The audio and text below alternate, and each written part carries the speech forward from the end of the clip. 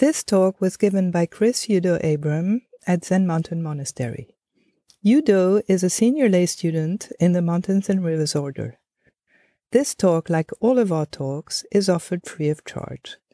If you would like to make a donation or find out more about our various programs, visit us online at zmm.org. Thank you for listening.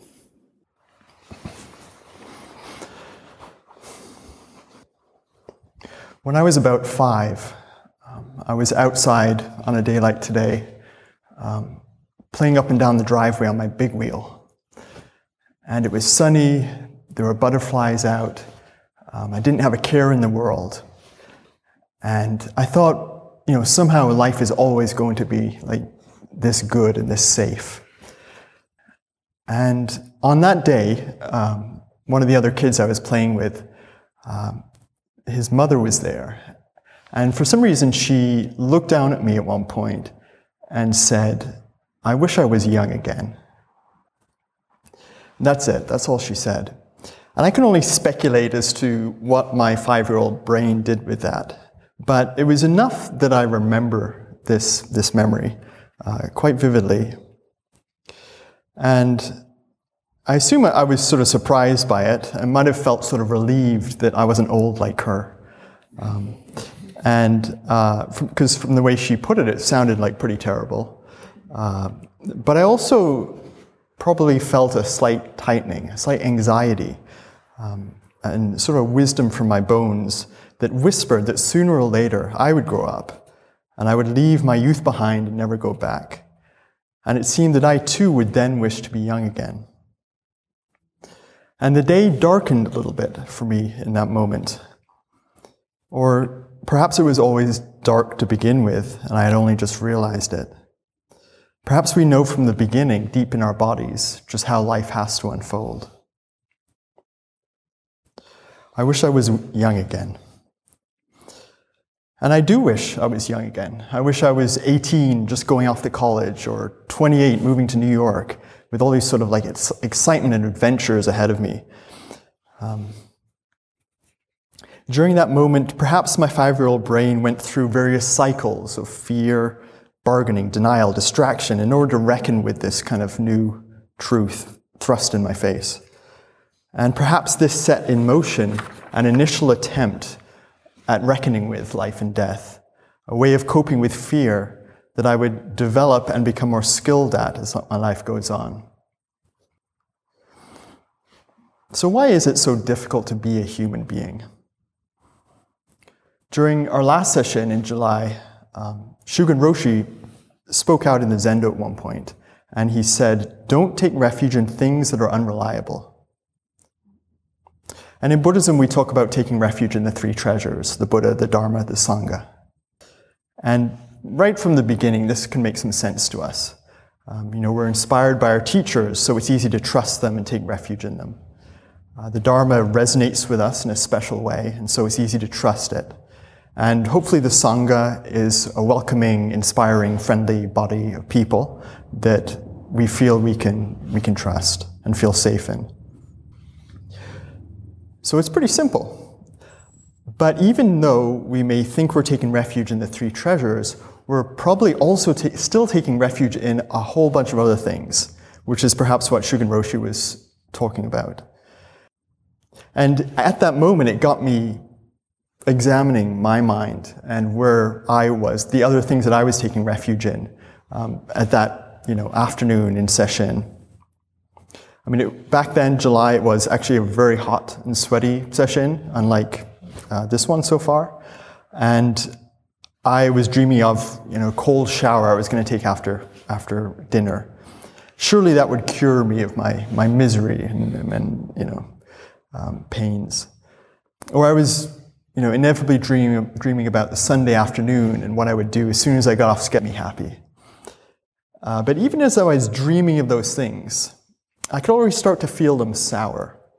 And of course, when I actually did do those things, perhaps it was like a little bit of satisfaction, but already I was dreaming of sort of new things that were going to save the day,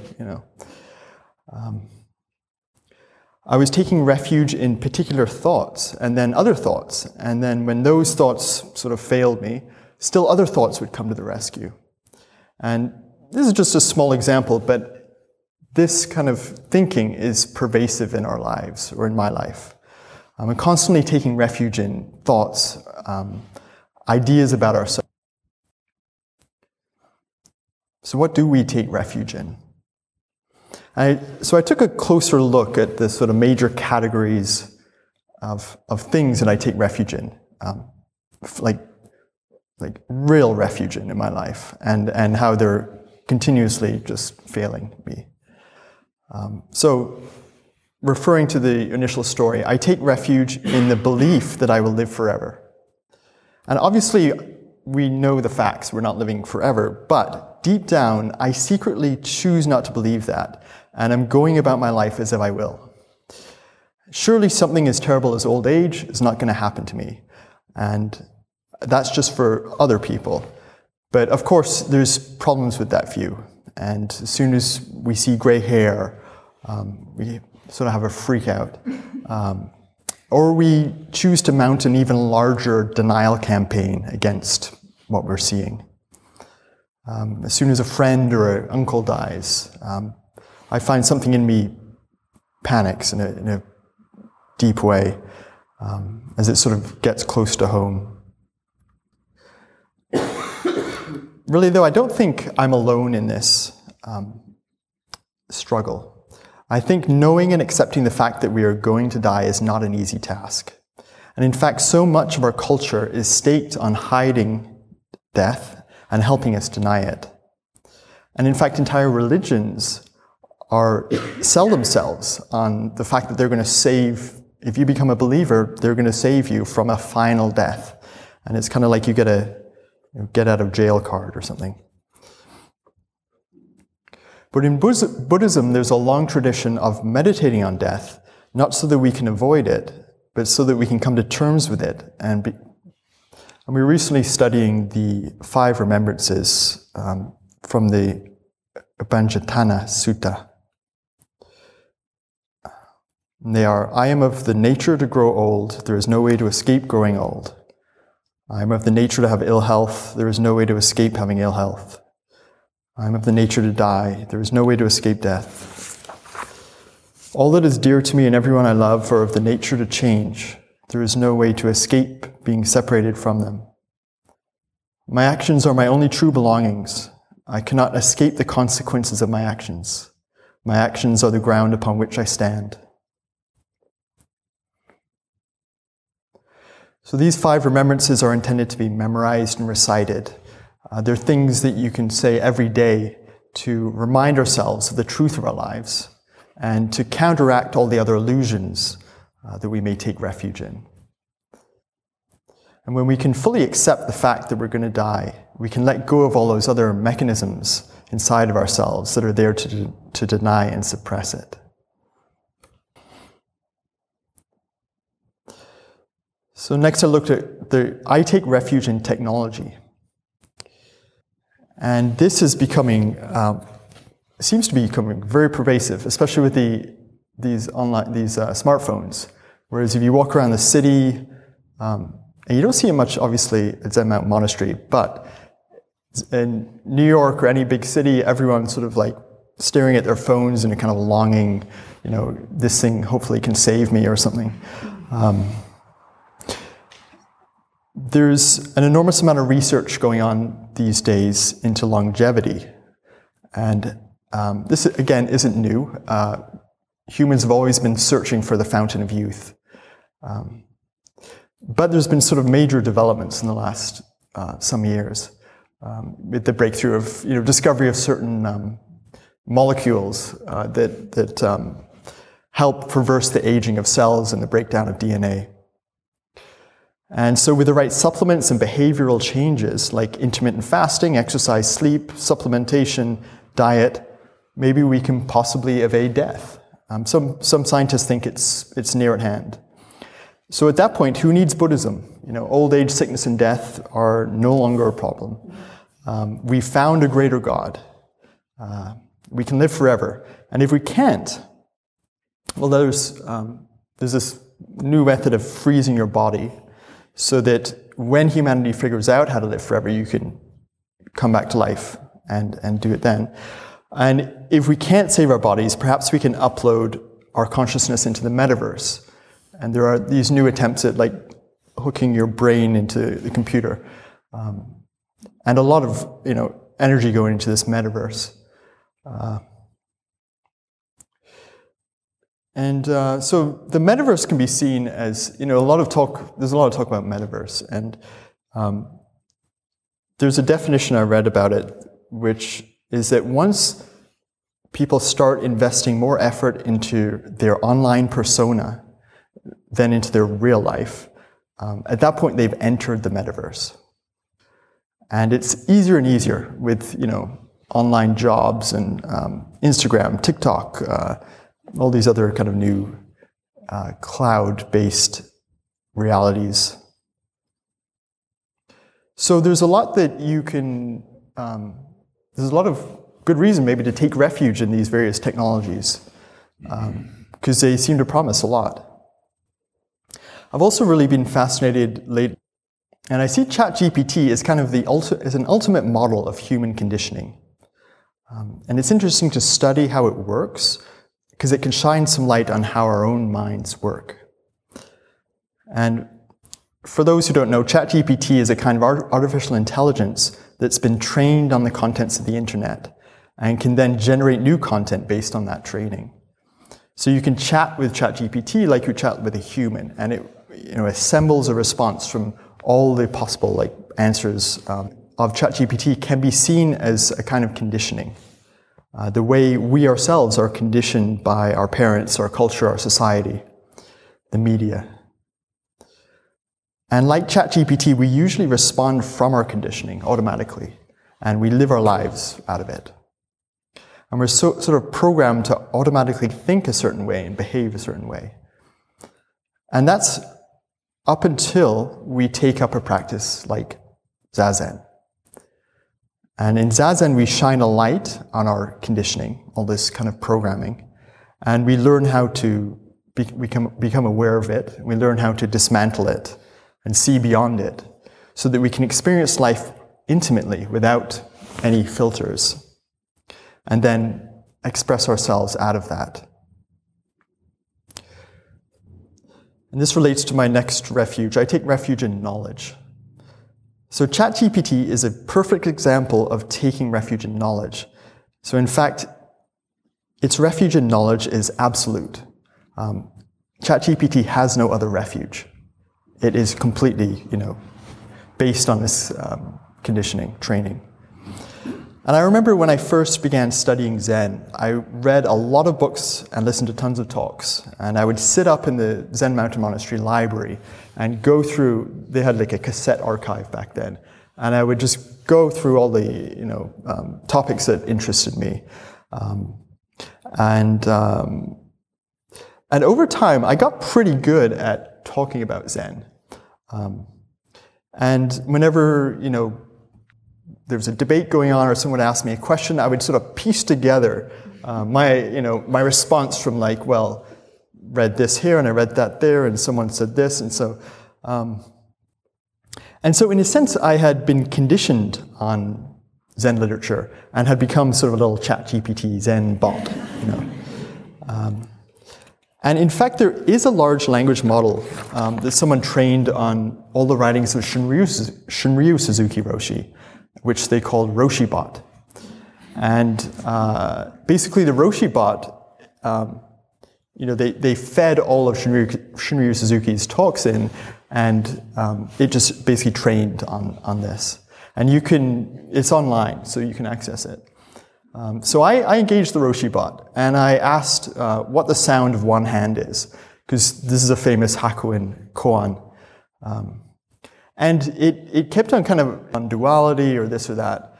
And I kept on bringing it back, and I was like, and I think it noticed. It wasn't, it noticed I was getting impatient. And eventually it said, if we really want to know the sound of one hand, we can put the hand up to our ear and maybe hear the blood flowing in the veins. So,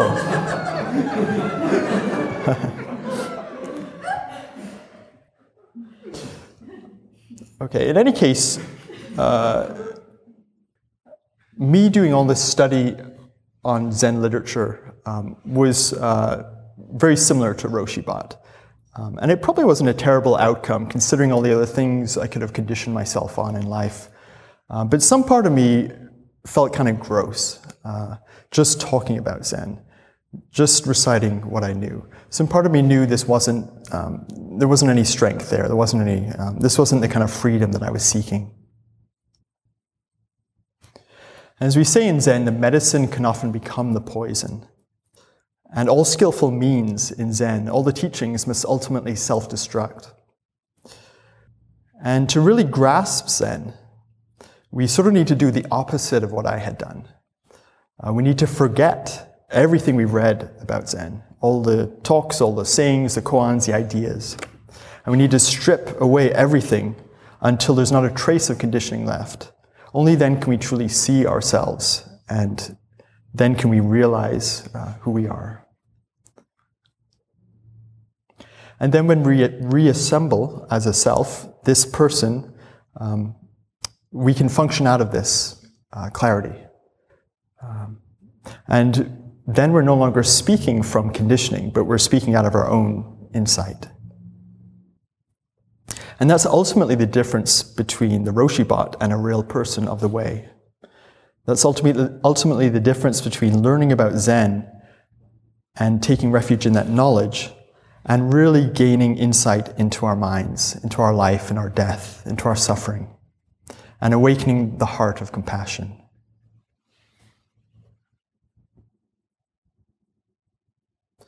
There's another example of taking refuge in knowledge, a story that many of us know, but it's fun. So someone was attending Daido Roshi on a trip, and one night they were both outside and saw some incredible, colorful, undulating colors sort of floating across the night sky. And they were just filled, just watching it in amazement as this flickering thing just sort of floated across the sky. And then the attendant blurted out, "Oh, it's a hot air balloon." And Daido Roshi replied, "Oh, you just killed it."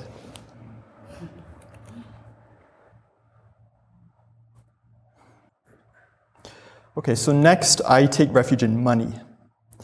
I sometimes find myself thinking, if I can get enough money, then I can satisfy any desire I may have, and I can keep all the unpleasant things that I don't like away from me. I spent a couple of years in Bali, and it's kind of a joke there how all the Instagram photos is probably the most Instagram place on earth. And all the Instagram photos show these beautiful villas and beaches and cliffs and rice fields. And they never reveal the sort of uglier side of Bali, which is the overcrowding, the pollution, the mosquitoes, cockroaches, the traffic, the corruption. Everyone's kind of mutually invested in portraying this paradise island to their friends and family back home. Anyway, one of the best hotels I got to stay in there during the age of COVID, when everything was discounted, was this hotel called the Komo Ubud. And I had a little villa and a pool, and it overlooked this incredible jungle gorge. And it had all the best toiletries and linens, and this whole back wall of the villa was just glass, and it had a stone mossy wall behind it.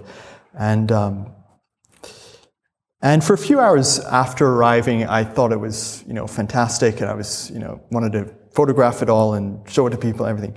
And, but then, eventually I started just noticing things, things weren't all quite right, and there was this weird noise that the air conditioning was making.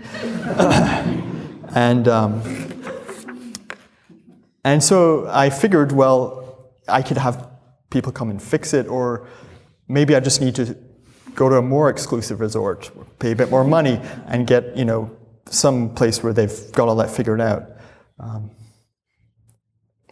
And so this use of money to attempt to, find the perfect state We see it a lot of places. There's these TV series with the super rich, Succession or White Lotus.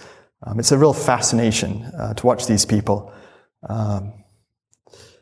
And we often think that the more money we have, the more control we have, so we can choose exactly the things that'll make us happy.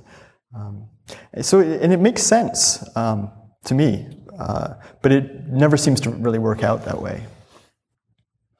And when I've been here this month, I was reflecting on this in light of the life here at Zen Mountain Monastery. And it's interesting to compare it with the vows of renunciation of a monk, which we saw during the ordination last Sunday. Vows of poverty, simplicity, service, or even just consider what happens when we come here for sesshin. We give up control of all sorts of things, what we eat, where we sleep, how long we get to sleep for, when we eat, and how long we sit for. I mean, we kind of voluntarily have given up an enormous amount of choice and control. And yet through doing that, through that surrender and renunciation, somehow it opens up our hearts. We find that we somehow enter a richer experience, where there's a life that's about something larger than satisfying our immediate desires. We're not able to simply eliminate the things that bother us, so we have to learn to accept them, and then we find they don't have the power over us in the same way.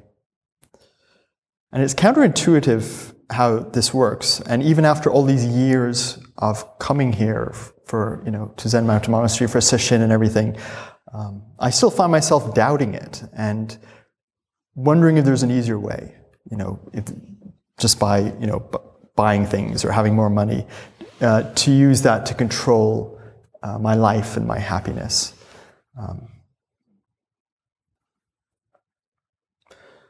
Okay, I've got a few more here. I take refuge in nice things, and that sesshin last July, I was looking forward to. I had just ordered one of these new MacBook Airs, and I was waiting for it in the mail, and I was looking forward to getting that. And figuring that somehow it's going to improve my life somehow, more than my previous one. And, you look at a Porsche or a Rolex watch or something. I mean, they seem really quite amazing things. And, I don't know, there's something about them very seductive. They have this saying, retail therapy is cheaper than actual therapy. And there's something to that. Okay, I take refuge in having the perfect life. I think to myself, if I only get the certain ingredients of my life right, a loving relationship, a family, fulfilling career, good friends, get in good shape, have a home by the beach, then I'll be happy. But we often compare ourselves to others who seem to have it all. But of course, we never finally get there. And it's always just out of our reach, and we're always, needing something more. We're always taking refuge in some future life, and rarely the life we're actually living in.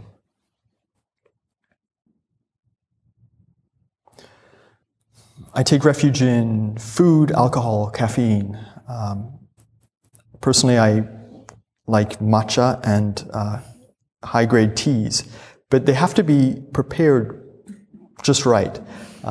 And even when they are prepared right, I'll have it, and I'm waiting for that kick of satisfaction, and sometimes it doesn't come.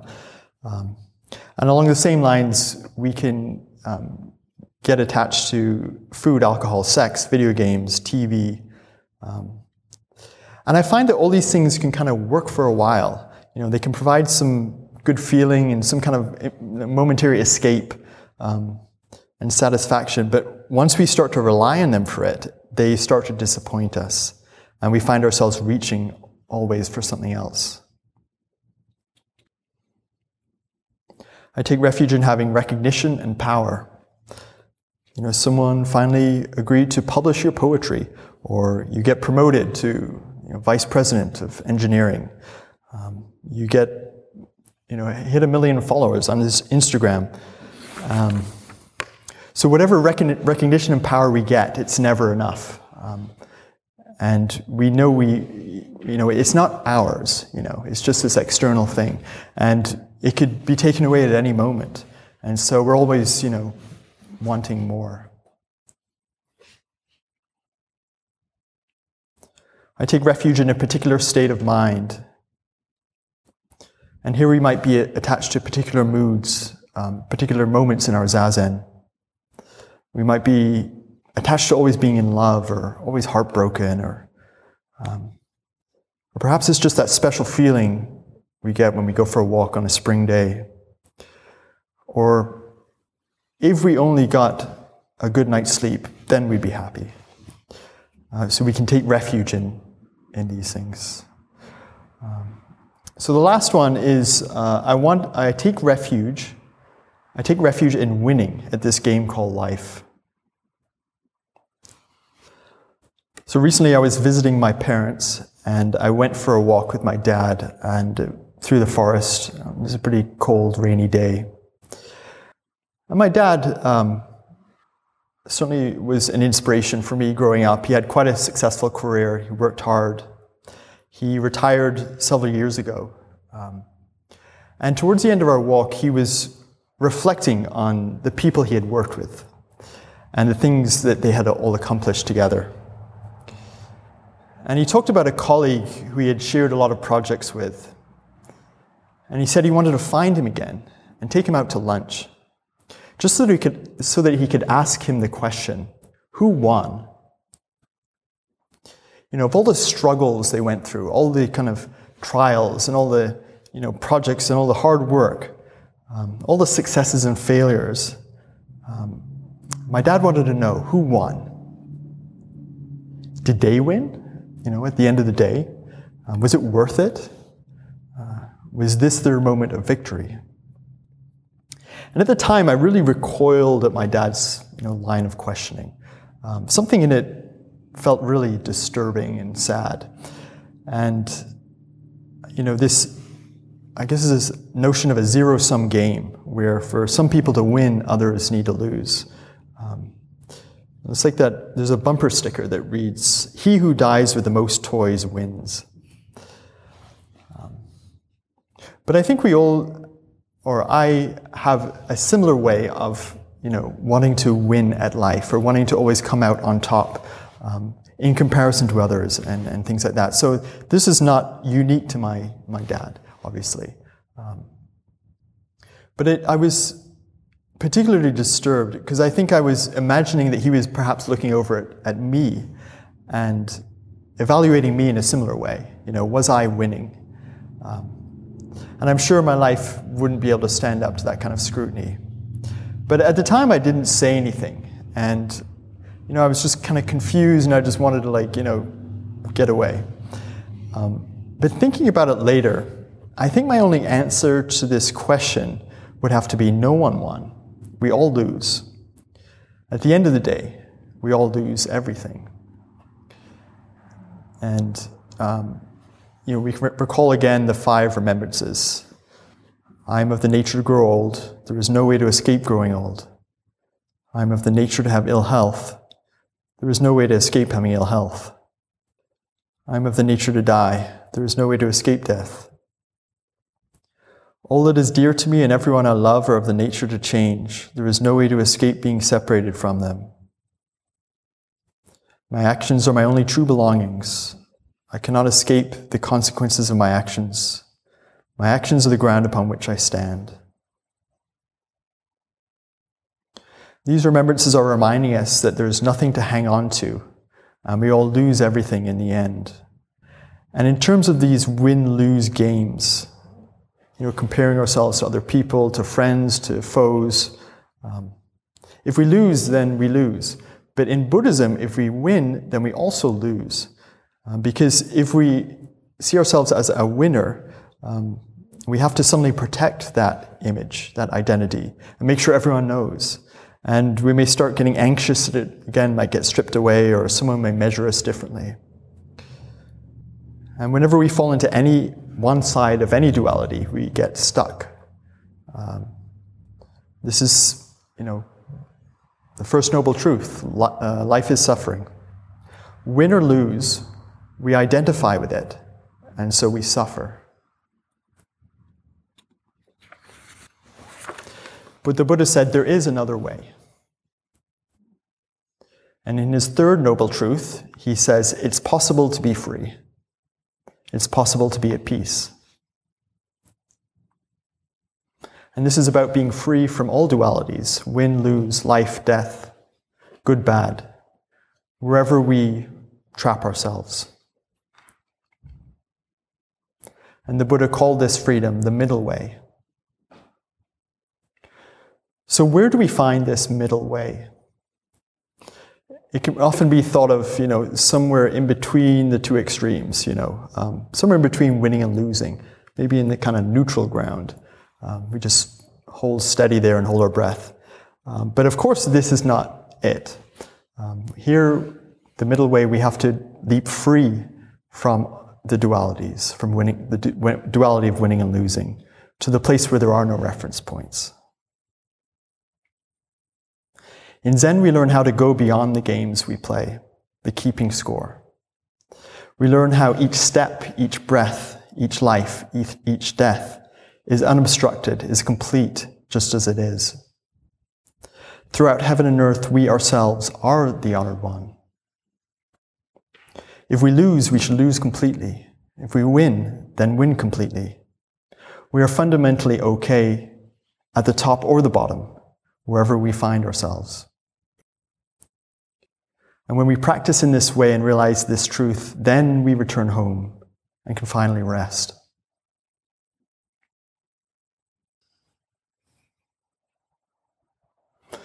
So Shugen Roshi said, "Don't take refuge in things that are unreliable." He's also described taking refuge as unreservedly throwing yourself upon something, like a child leaping into the arms of a parent. You have complete trust in it. And it's not that the things I've listed here don't matter in our lives. It does matter to have some money, have nice things, have influence, to strive for what we want, to achieve some success, to feel good. But when we take refuge in them, when we secretly believe these things are going to make everything okay for us, that's when we set ourselves up for disappointment. And so, sitting there on my cushion last session, it seemed like almost every thought I was having, I was kind of taking refuge in. I was infusing with some kind of power to save me, and was eventually just going to disappoint me. And I felt kind of, spinning in a sort of vulnerable mess. But this is a necessary stage to our practice. It's necessary to examine our minds, to see how we attach to things, and then to feel the suffering that it causes. That's how we learn to let them go one by one. And this is how Zazen works. So I take refuge in the Buddha, I take refuge in the Dharma, I take refuge in the Sangha. Each time we turn inwards and choose to practice, rather than searching for something outside of ourselves, we are taking refuge in the Dharma. And as we let each thought go, we return to a vaster mystery that is not bound by thought. The Buddha is not a thought. The Dharma is not a thought. The Sangha is not a thought. And we practice letting go over and over and over again, both with these large dominant themes in our lives, and also with much subtler, shades of mind. And gradually the sphere of things we can engage with our practice, gets larger and larger. Ultimately, we need to give up on the idea that we are a permanent self, independent from everything else. And perhaps all these other things we've been discussing are just manifestations of that belief in a self. And as we practice over the years, this conviction starts to lose its grip on us, and we experience more space in our lives, more freedom and peace. And instead of grasping onto and taking refuge in some new grand fantasy, we practice taking refuge in the three treasures. We have to do this over and over and over again until it becomes completely natural. I mean, this can seem like an encyclopedic task. It could take forever. But again, that's just another thought.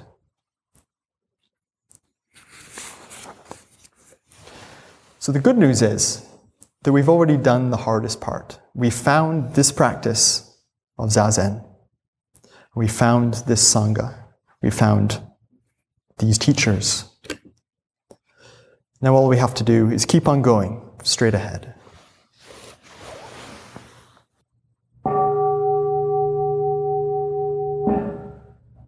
Thank you for listening. To find out more about ZMM's programs, retreats and residency, please visit us online at zmm.org.